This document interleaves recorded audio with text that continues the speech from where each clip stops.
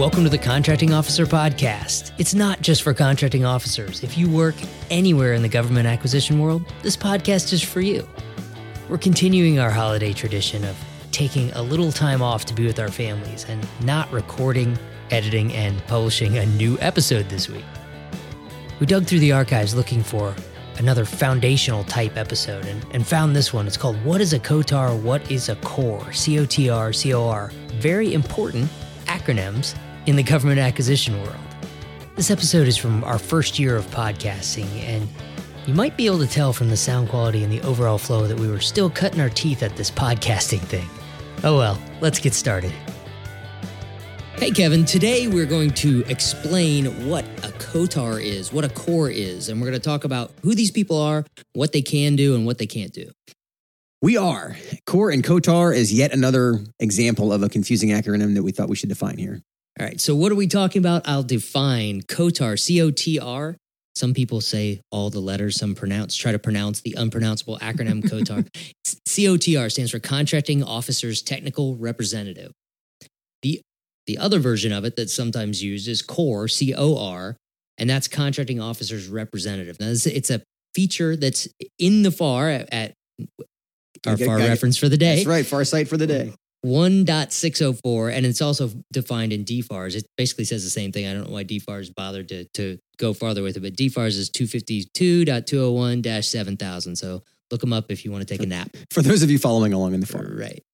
So, that. So what it says, both sites basically say that, I should say first, we're going to say COR from now on because that's one syllable instead of COTAR, which is two, but same thing.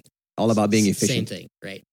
So a COR is authorized in writing by the contracting officer to perform specific technical and administrative functions. So I'm reading basically what the it sounded like you were reading that out of the FAR. Says. It also says that so it's in writing. It must be a government employee, can't have a contractor employee that's being the contracting officer's representative. And that person must countersign, basically accepting the responsibilities that have been they're authorized to do. Generally, they send a copy of that letter to industry, to the contractor, so you know who your COR is and what they're authorized to do or not do. In some places, a COR it's basically the program manager. There's another way of thinking. This is the guy that's the interface to the contractor for the government that's managing the program. So to think about this, and we talk about the idea of the basic elements of a contract is on one hand, you need somebody who needs something. And on the other hand, you have somebody who can make that something. And in between is a contracting officer. Well, think of the COR as somebody who needs the something. So it can be a program manager. It can be the customer. It can be a representative of the customer.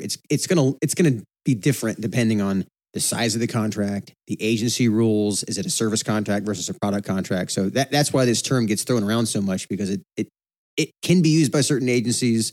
And sometimes it's called a program manager. It's the person that's responsible for making sure everything on the contract gets done. So we just kind of lay it out there as an overall structure so you understand that it's not as simple as, all the CORs do this. Just like the rule of all contracting officers are a little different because of their agencies, et cetera. COR is going to be the same way. So before we go any farther, the R in the acronym is representative. Why do COs need representatives, Kevin? They can't get everything done. We'll start with that. That's the reason it jumps to the top. There are lots of reasons. I'll go through a couple of them here, but that's kind of the biggest one for me is that it's really, really hard to get everything done. And so they need somebody at the ground level, the contract level, making sure that the nuts and bolts of when a contract says move the cup from this side of the table to the other side of the table, contracting officer may have 50 contracts. They can't track them all. To have one person that's watching the cup and says, yeah, they moved the cup and it took the right amount of time. So and understand, I mean, if you expand that technically, if you use cup as like the photon or something like that, the CO might not even understand that whether the cup is moved or not. So they need somebody that understands how to know that cup is moved. Yes, and so the great example would be some of the software development contracts that I had. I didn't know whether or not the phased array worked. If you're counting on me, if you taxpayer are counting on me to tell whether or not this contract is actually causing what's supposed to be happening with this laser, I don't know. So there's a technical piece of this is that the contracting officer needs a representative to do that. Yeah, so the CO knows the acquisition part and the contracts part, the FAR part, the fun part of the job, right? The COR fills in the blanks, not fills in the blanks, but that's really the biggest part of it is understanding and knowing whether or not what the government's trying to achieve is being achieved. And think of it in terms of we talk about this a lot. The contracting officer is kind of managing the business side, and this core is managing the technical or the execution of the actual contract. So there are the differences. Right. So the core gives you the tech, like the definition in the FAR says, this is the technical knowledge. They bring the program management skills, and what the core becomes is a single point of contact for the customer. So they represent the mission or the user, or sometimes they are the user, but they represent who has the need and bring that face to industry. And despite the title, they don't actually work for the contracting officer. How about this? 99% of the time, as far as we know, they don't actually work for it. Right. It's the contracting officer's representative, but most of them would punch you in the face if you said, oh, you work for the CO? Yeah. Because in going back to you think about what this looks like is the contracting officer helped this customer award a contract. The contract is now awarded, and the customer is the one that has the need, and they're the one that's interacting with the contractor who's getting the work done. So that representative is living in the contract that was awarded. So it's a parallel. It's kind of a yin and yang exercise where, don't think of it as hierarchical. Think of it in terms of it's a yin and yang where they're working together in the same direction. You like to say acquisition is a team sport, right? This is the core is one of those team members. Yes. And think in terms of there's a program manager who could be a core. There's a finance person. There's a user who understands the technical requirement, that the thing that has to get done. There are all these, the lawyer, there are all these players, right, in the overall process. And a core is a big part of, particularly in the contract admin side. So in terms of how the team works together, it's very important that the contracting officer and the core aren't driven just by personality. Because that's another one of those pieces as far as what makes a core unique is it could be limited by the agency procedures, et cetera, but could also be limited by the personality of the contracting officer, the history, and maybe some issues that may have come up with the core at times in the past. These are people doing the work. Sounds like right? You have personal experience. Yeah, but that's I'm not sure on both sides. And so it's an interesting role that is as much art as it is science. So let's talk about why this is important for people to understand what a core is. I was going to say COTAR. Stick to one syllable. So the reason it's important is because cores have limited authority and they can't delegate that authority to anybody else. So they may, and this gets back to your personality thing, they may not act like they have limits to their authority. And depending on their ego, they may not believe you even when you show them a piece of paper that says, here's what the authorities are delegated to you. So you, whether you're a contracting officer or whether you're on the industry side, you need to understand what a core is allowed to do and what they're not allowed to do. And to be fair, that core may not have, I'll say educated, it sounds like a really nebulous term, but they may not really understand the contract well enough. So for example, one of the things that is the responsibility of the contracting officer is to give the core training on this is the contract that you're the core for. There's a really jumbled set of words there. And so the idea is they need to understand what can I do? And what happens sometimes is a person comes into a new job, they're a government employee in charge of some service contract, and it's already been awarded, and somebody says, okay, go manage this. And if they don't lay out, get an explanation from the contracting officer, what exactly is my authority? What does this contract do? Where is the box and it's a big box. It could be a huge box, but they got to know where the walls of the box are. And most agencies make them take a class. You got to be certified or qualified via a class first, but that doesn't mean that they paid attention. And it also, it goes back to the contract, going back to the making government contracting better, one contract at a time. This is contract specific. So just because you've gotten core training on what a core is and understand the basics of what I can and can't do at the 50,000 foot level, if the individual contract that you have says that there's only so much money on the contract, but you don't know where to look. You don't know where section G is in the contract because the contracting officer didn't show you that this is how much funding there is. And if they spend one penny more, we got a problem. If you don't know that, then it's hard for you to be a really, really effective core. So it's both the overall training and it's also understanding of the actual contract you're managing. And again, that can be a tall order, and that's a team sport. Everybody's got to work in the same direction there. So let's talk about what a core can and can't do. And it's more fun and easier to actually start out with the things they can't do. So a core is more negative. Yeah, right. So certain things are delegated to contracting officers, right? Contracting officers sign contracts. So cores can't do that. So best way to describe that, and this is going back to the FAR stuff, I'm going to read a little here, not authorized to make any commitments that change the price, the quality, the quantity, the delivery terms, and then the catch-all, or any other term or condition of the contract.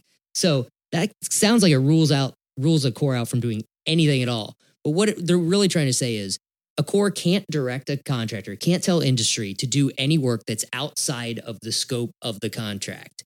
So they can't tell you to start working. They can't tell you to stop working. They can't tell industry to keep working when the period of performance is over because the work isn't quite done yet. They can't, or the money's not quite obligated yet. Right. So the core can't obligate the money. They can't sign a contract or a modification. They can't request a proposal officially, although they can request ROMs and they can get close. But the official request, the reason they can't request it is because it costs contractors money to write proposals. Right. Only the contracting officer can do that piece of it. So there's a whole list of what they can't do. But to sum it up succinctly, can't tell industry to do anything outside of the scope of the current contract. That's direction that has to come from the contracting officer. So that leaves us with what can a core do? If they can't direct a contractor outside the scope of the contract, they can direct them to do things within the scope of the contract. So for instance, if you had a contract that said paint my house, but it wasn't specific on the color, the core could work with the contractor and decide what color the house would be painted. Now, they probably couldn't tell them to paint a second house, also paint my guest house. That would be nice. Probably couldn't tell them to use paint that's twice as expensive, that's twice the quality of what was agreed to before. But the general paint it this color brown is within the scope of the contract and maybe not defined specifically. So the core is monitoring the contractor performance and making sure that they're actually painting it the color that it's supposed to be painted, but not telling them to paint anything else. Does that make sense? It does. And we could extrapolate this into much more complex contracts. But the basic idea is the work getting done? And is the work getting done correctly? And the definition of correctly, okay, technically it's defined in the contract, right? But in addition to that, this is a person. This goes back to people complain about bureaucracy. Well, there's a person touching every one. There should be a person touching every one of these, right? And this is the person who's helping under the team sport rule. They're helping to manage the contract, and they're helping the contractor stay within their rounds. As how a core doing their job well, the things they can do is actually facilitate the contract going even more smoothly, because now they don't have to go to the contracting officer to say, well, what is this particular part of the contract refer to? Like, I don't quite understand this section of the statement of work because there was a modification 2 months ago, whatever, right? Well, the contracting officer, in theory, was talking to the core when that mod was done, and the core is just as familiar with it. So he can solve 90% of that problem with the contractor without involving the contracting officer. That's how it saves time and can get things done faster and making sure that contracts stay on schedule. So we always wrap up with, why should the government care about this stuff? Why should industry care about this stuff? The government should care about what a core is and what their responsibilities are, because these are the folks that ensure that the work actually gets done.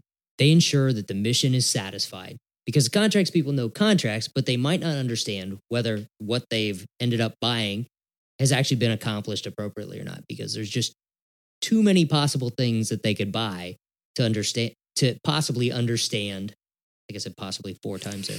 There's too many things they could buy to have a chance of understanding the details of all of them. And this also allows the contracting officer to multiply their time. Is they're able, going back to saving people time, right? The idea of, if you have a team of really effective cores, and by the way, a lot of people, the core isn't their only job. It's not the only thing they do. It's, right. Sometimes they may have 5 or 6 contracts that the core on. But the point is, it allows the contracting officer to manage more contracts, because the cores are helping report it, depending on how many they have. They could have multiple cores. I've had as many as 5 reporting to me on multiple different contracts. And that allowed me to manage. To you. That would have been funny if you ever told them they were reporting to you. They were, yeah. Okay. What I meant by that, they were reporting the status of the contract. There you go. So yeah, see how easy that is? Because it's a live wire. But you get the idea, is it allowed me to get more done, because I know they're helping to manage the contract by making sure the contractor is getting the work done. So the other reason why the government should care is because if you don't understand what a core's authorized, what a Corps is authorized to do, what they can and can't do. If you don't understand that, then they end up going beyond their authorization, and unauthorized actions cost everyone time, money, and energy to fix. So if the Corps tells the contractor, no, just keep working, we'll get the money, it's okay. Well, if the money doesn't show up and the contractor kept working, Uh-oh. Yeah. That's a whole other podcast. Yeah, that leads us to why industry should care. So the Corps is the person who needs to understand that you are doing your job in industry, or you're not going to get paid. If you have to submit your DD 250, this, the infamous government document that says I'm done, accept what I've delivered to you. The Corps is the one that understands whether or not you've delivered what you're supposed to and signs off on that in most cases. Mm-hmm. You may not get paid for work if you weren't properly authorized to do it. So this goes back to, if the Corps says, go ahead, keep working, don't worry about this, and your contract doesn't say it's okay to keep working, it's your fault if you take direction from that person. If you're in industry, if you take direction from a person who's not authorized to do that, it's your fault. And the government doesn't have to pay you for that work. So that's a really big reason for industry to care and understand what a Corps' responsibilities are. And I'll give you another example of that from the other perspective. One of our clients had the Corps sent them a letter at, I think it was a Tuesday afternoon. They said, oh, your contract's going to be out of money on Friday, which means that they were going to have to let go like 15 people. And fortunately, because they were a client, they freaked out. But then instead of emailing back and spazzing, they called us and said, well, what does this mean? And we went through the process with them and explained to them that the Corps isn't authorized to do things like that, and walked through, if there is actually a termination happening, here's what's going to happen. Showed them FAR Part 49. Number one, they were able to understand what just happened. Number two, they were able to sleep through the night because now they're not freaking out over having to fire their employees. They have a plan for the next morning. Then they go talk to the contracting officer in the morning, figure out what happened. Actually, they were shuffling money around within the contract. It was more of an administrative cleanse structure issue. But the point is, the Corps could have created a train wreck. Because think about that from our client's perspective. If she had told all her employees, "Oh, you're out of work on Friday," you can't unfire that gun. Right. She loses a lot of credibility with it. That's the kind of, I guess we'll call it, ripple effect, that a Corps who doesn't necessarily understand what's going on, and that is, one could be cynical and say, "Oh, the Corps should know better." Well, okay, the contracting officer should also be educating them on, when you send this kind of email to a company, they're going to freak out. So that's the kind of stuff that it's really important for the Corps to understand what they can and can't do. And that's why industry cares, because understand what that messaging from a Corps can mean to you. And that reminds me, whether you're on the government side or the industry side, you've probably been in a meeting and where someone stands up and gives the contracting officer mantra. And you got to picture the position that this puts you in. My story is a ballroom filled with contractors for an industry day, and I stand up as a contracting officer at with my grand old 9 months of experience or whatever, and I get to say to this room full of people that have been doing it for 40 years. I am here to remind you that only the contracting officer can give you direction. And, you basically say, nobody else, all these guys that have been doing this that are the experts for the last 40 years, they can't actually authorize you to do anything. But me, with my 9 months of experience, look out, I can authorize you. So awkward story, but that's the truth of it. The contracting officer has the power of the pen that can actually do these things. The Corps has specific duties that are authorized by the contracting officer for them to do on the contracting officer's behalf. And that's why they're called the representative. So let's wrap this up, Kevin. The Corps is the counterpart to the industry program manager. So the guy that's running the program for the industry probably talks to the Corps on a regular basis and rarely talks to the contracting officer. The Corps given specific authorities by the contracting officer, and that varies, like you said, by agency, organization, contract type, personality. Yeah, by contracting officer. Temperature, barometric pressure, right. Wind. And the big point is, if you don't understand the role and the authorities, there's risk that you're adding to the relationship and to the contract. And one big, maybe we didn't say this already, I think we may have, but just to foot stomp it. If the Corps does something that they're not supposed to do, and you as a contractor do it anyway, it's on you, because you're supposed to have read your contract. And that sounds callous and mean and big government, blah, blah. But if you think about it, that's why the contract's written down. And you can point all the fingers you want, but that's the part to consider, is that at the end of the day, the contract is going to rule the conversation. And if it said you will not show up on a holiday and you do, whoops. So there you go. Last little flag for you.